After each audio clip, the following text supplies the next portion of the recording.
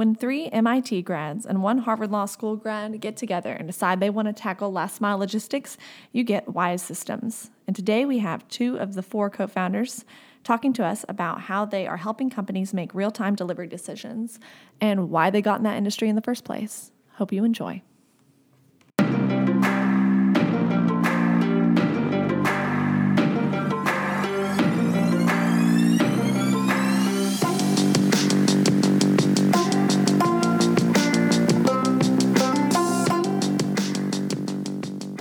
I am Layla Shakely. I'm a co-founder at Wise Systems.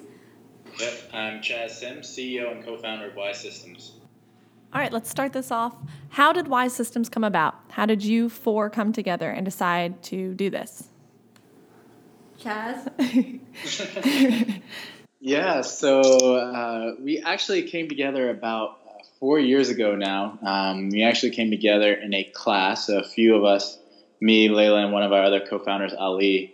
We're taking this class called Development Ventures, where we were challenged to, build a company around something that would have a large impact and actually a global impact.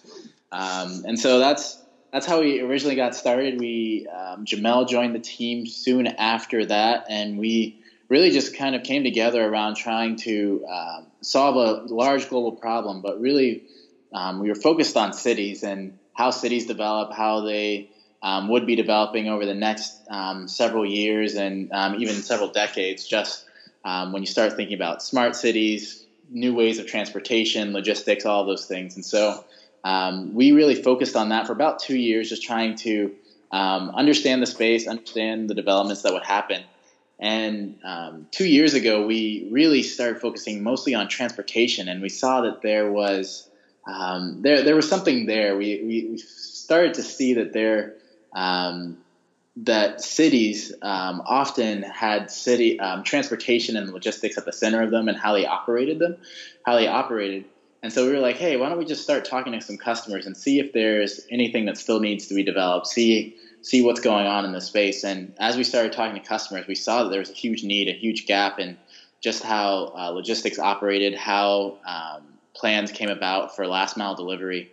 And so that's when we started the company. And 2 years ago, we came out of a MIT accelerator and really focused on trying to help companies deliver more effectively as things change while they're on the road, collect data, and actually use feedback from the driver in order to build our product. So that's kind of how we got started.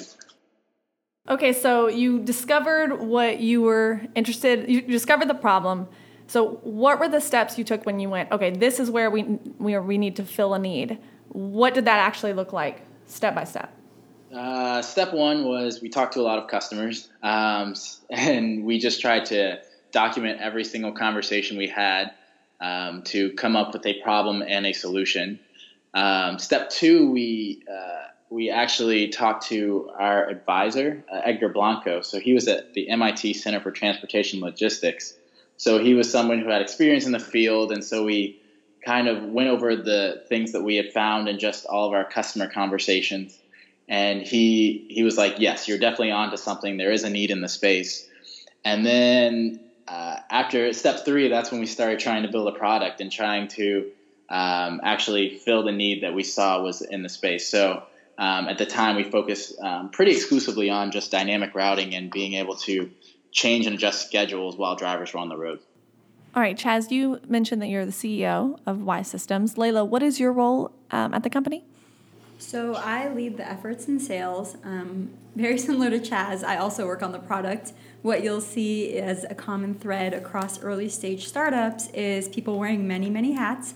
I just so happen to be trained as an architect, and those skills in architecture were huge in terms of developing the interface and experience of our product. So though my official role is in sales, every now and then you'll see me drawing things. Cool. And updating the software and sitting in trucks with drivers. Yeah. Sitting in trucks with drivers to see what they like and what they hate. So you have 4 co-founders, which I think is a lot, right, for most startups. So since the other 2 aren't here, can you maybe just break down their roles and a little bit about them? Yeah, for sure. So Ali, he is our head of product and engineering.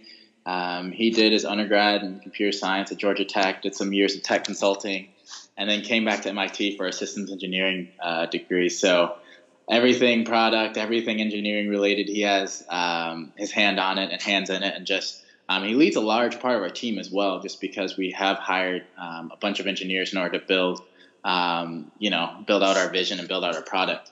And then our other co-founder is Jamel. He actually studied at Harvard Law School, got his, passed the bar exam and everything. But he decided to join us. And so he focuses a lot on just the operations of the business, trying to make sure everything behind the scenes is still running. But even within that, he's taking a large role in sales and marketing, helping make sure that we have a continuous source of leads as we just continue to grow our sales pipeline and try to close deals. So talk about your dynamic between the four of you. Like when you came together, how did you decide that while all of you touch the product in some capacity and the three of you do have some role in the sales process, how have you been able to say and compartmentalize and say, Ali's going to lead the engineering team, you're going to focus more on sales, Layla, Chaz, you're the CEO, Jamel, you're the operations guy. How did that come about? Was it natural, or was it kind of coming to a realization at the table? I think that we're particularly lucky because a lot of it was kind of natural. There were particular things that I was inclined towards and I'm good at, so I did them. I don't think that's always the case. I also think we're lucky because we like each other and we've stuck together for so long. I mean, 4 years, between the research and working together, which also is against the odds. But I would, as a result of learning through growing and spending time together and realizing that everybody needs specific roles, I'd argue that the most critical factor in any early stage startup is who's by your side. Mm-hmm. And if you don't have a healthy dynamic between you, it can't be very good. But if you do have a healthy dynamic between you and you're one of the lucky ones, you'll make it, I think. Sure, yeah. What is it that drives you? And maybe it's different for each of you individually. I'm sure it is. But, I mean, have you always wanted to start your own company? Like, why? What kind of made you go, okay, I actually want to jump in and do this kind of crazy thing? Yeah, for me, I actually didn't know what I wanted to do early on. I do remember one summer actually where I worked at and interned in New York in an investment banking firm. And while I was there, I was there for about a day, and I was like, this isn't what I want to do with my life. I knew I wanted to be in a much smaller company, a place where I could have a larger impact. And I did actually get to spend a summer out in Silicon Valley, working at a startup and seeing a little bit what that was like. I thought it would actually be several years down the road before I started my own company, but the opportunity was there. You had the right co-founders to go along with it, and so that's what really got me excited just to take the leap as early as I did. So very cool. How about you, Layla? Yeah, I feel the same way. I knew I always wanted to do something on my own, or start something. I just didn't know when. Mm-hmm.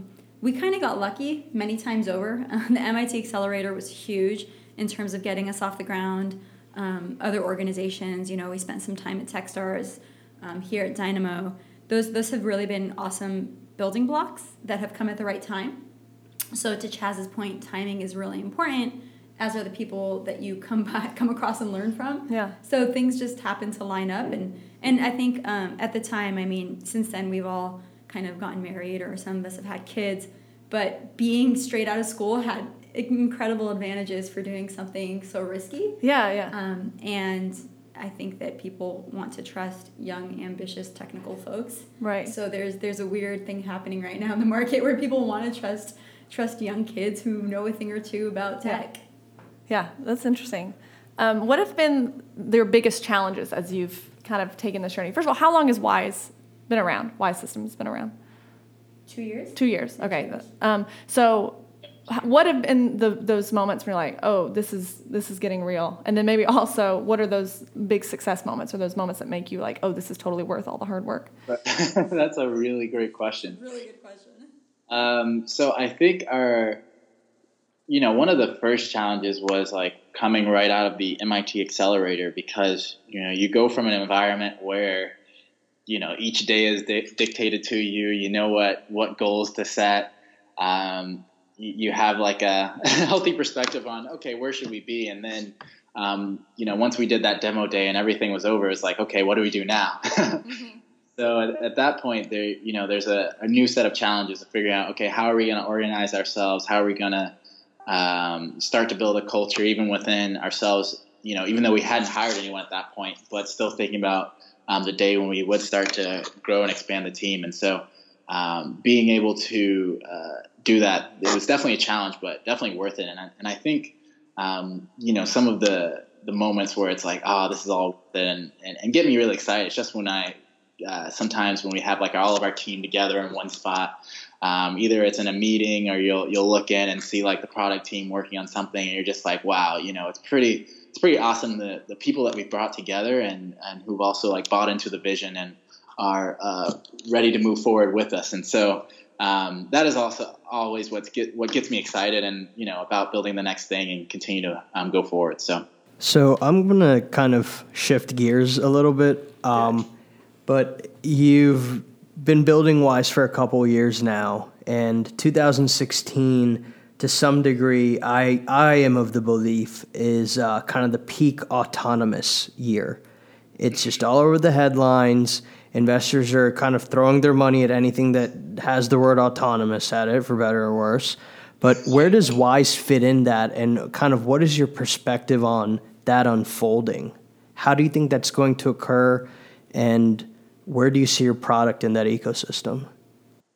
Yeah, so when we think about autonomous vehicles, I mean, it is something that we get excited about. It's part of the reason why we started looking at this space, just because we did see that there was a lot of development on the horizon as cities start to become smarter is what everyone is saying. But like, I think some people believe that, once autonomous vehicles come in, they're just going to take over the world and there's going to be no longer a need for drivers or of any type. But I think we see a future that's a little bit different from that, just because, as we've worked with companies and businesses, we've started to see that they care a lot about how their deliveries happen. There's a lot of human touch that goes into it.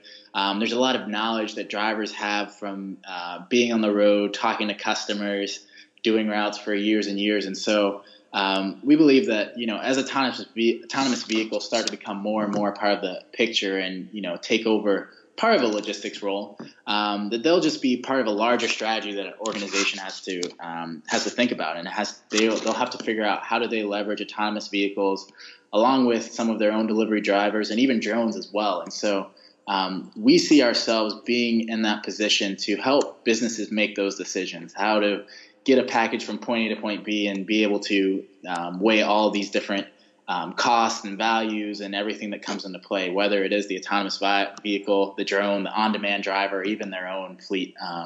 And so that's how we tend to think about the space and how it's going to evolve. But we are definitely excited to see as autonomous vehicles become more and more a part of our everyday lives. So. Sure. Do you think that your product would be used perhaps differently when autonomous vehicles do enter the ecosystem and you do see kind of a more prevailing understanding as to how to use aerial drones or sidewalk robots, what have you? I do think there will be a shift in how our product operates. I think there will be more focus on the dispatching side of it.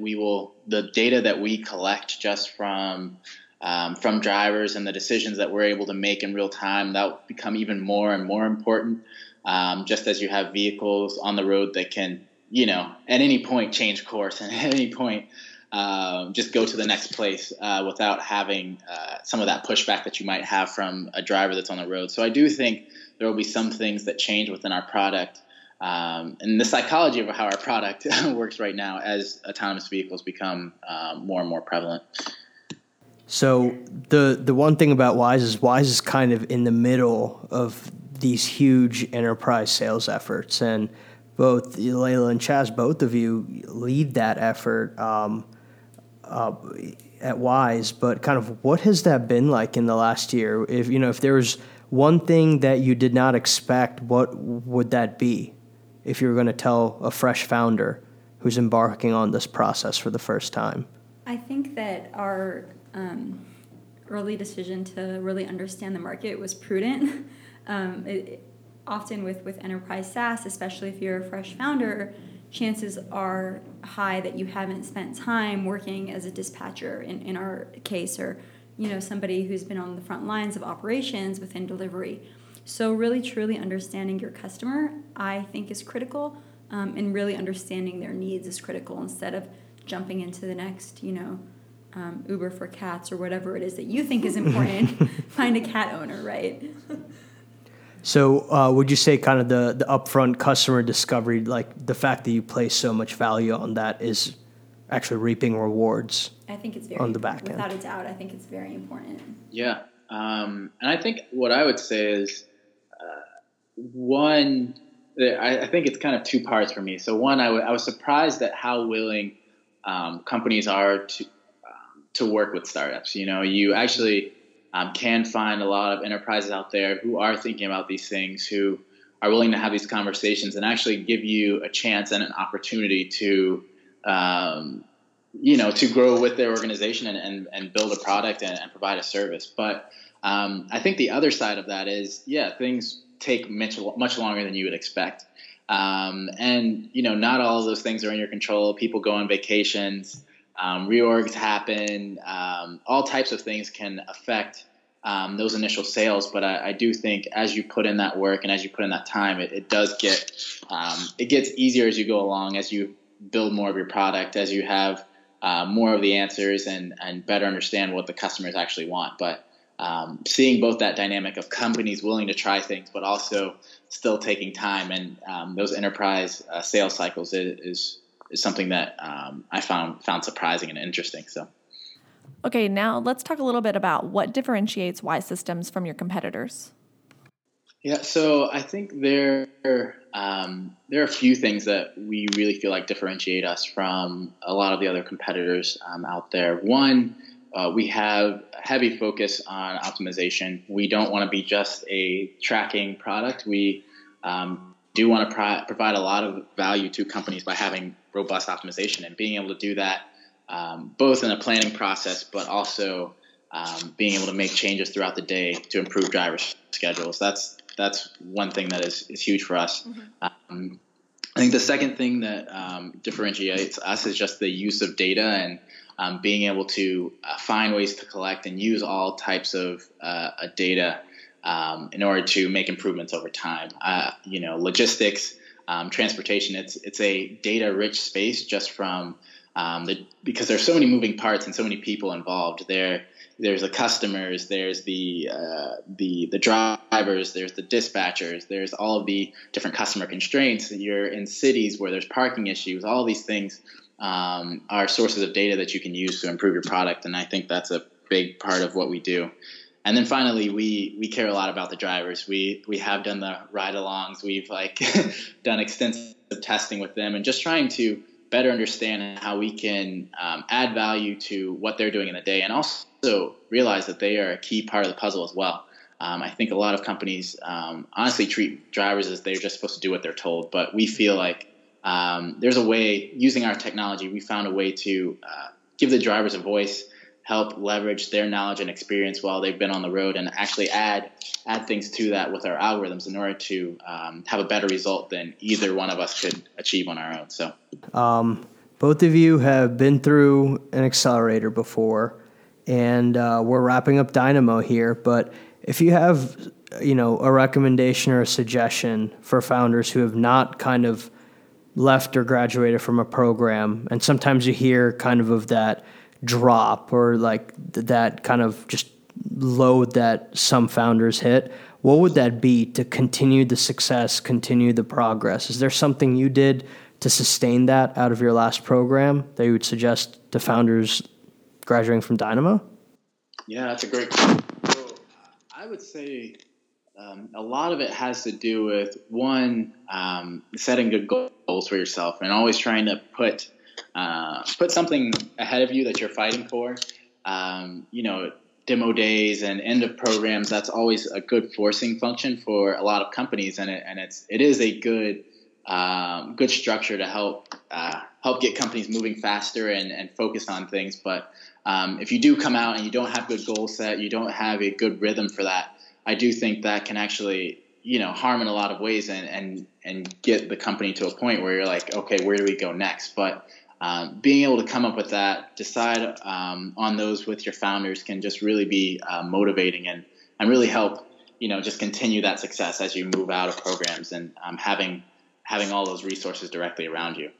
And then the other thing I would say is just try to keep using the networks and things that you've been a part of. And so even the people that are coming out of Dynamo, just continue to develop those relationships, maintain those relationships, because as you do go out, you just, you need a lot of people in order to help get to the next place. It's not just about the founders and the people in your company. It's about the larger network and the relationships that you've built. And so being able to keep those people updated and informed is a huge part of it as well.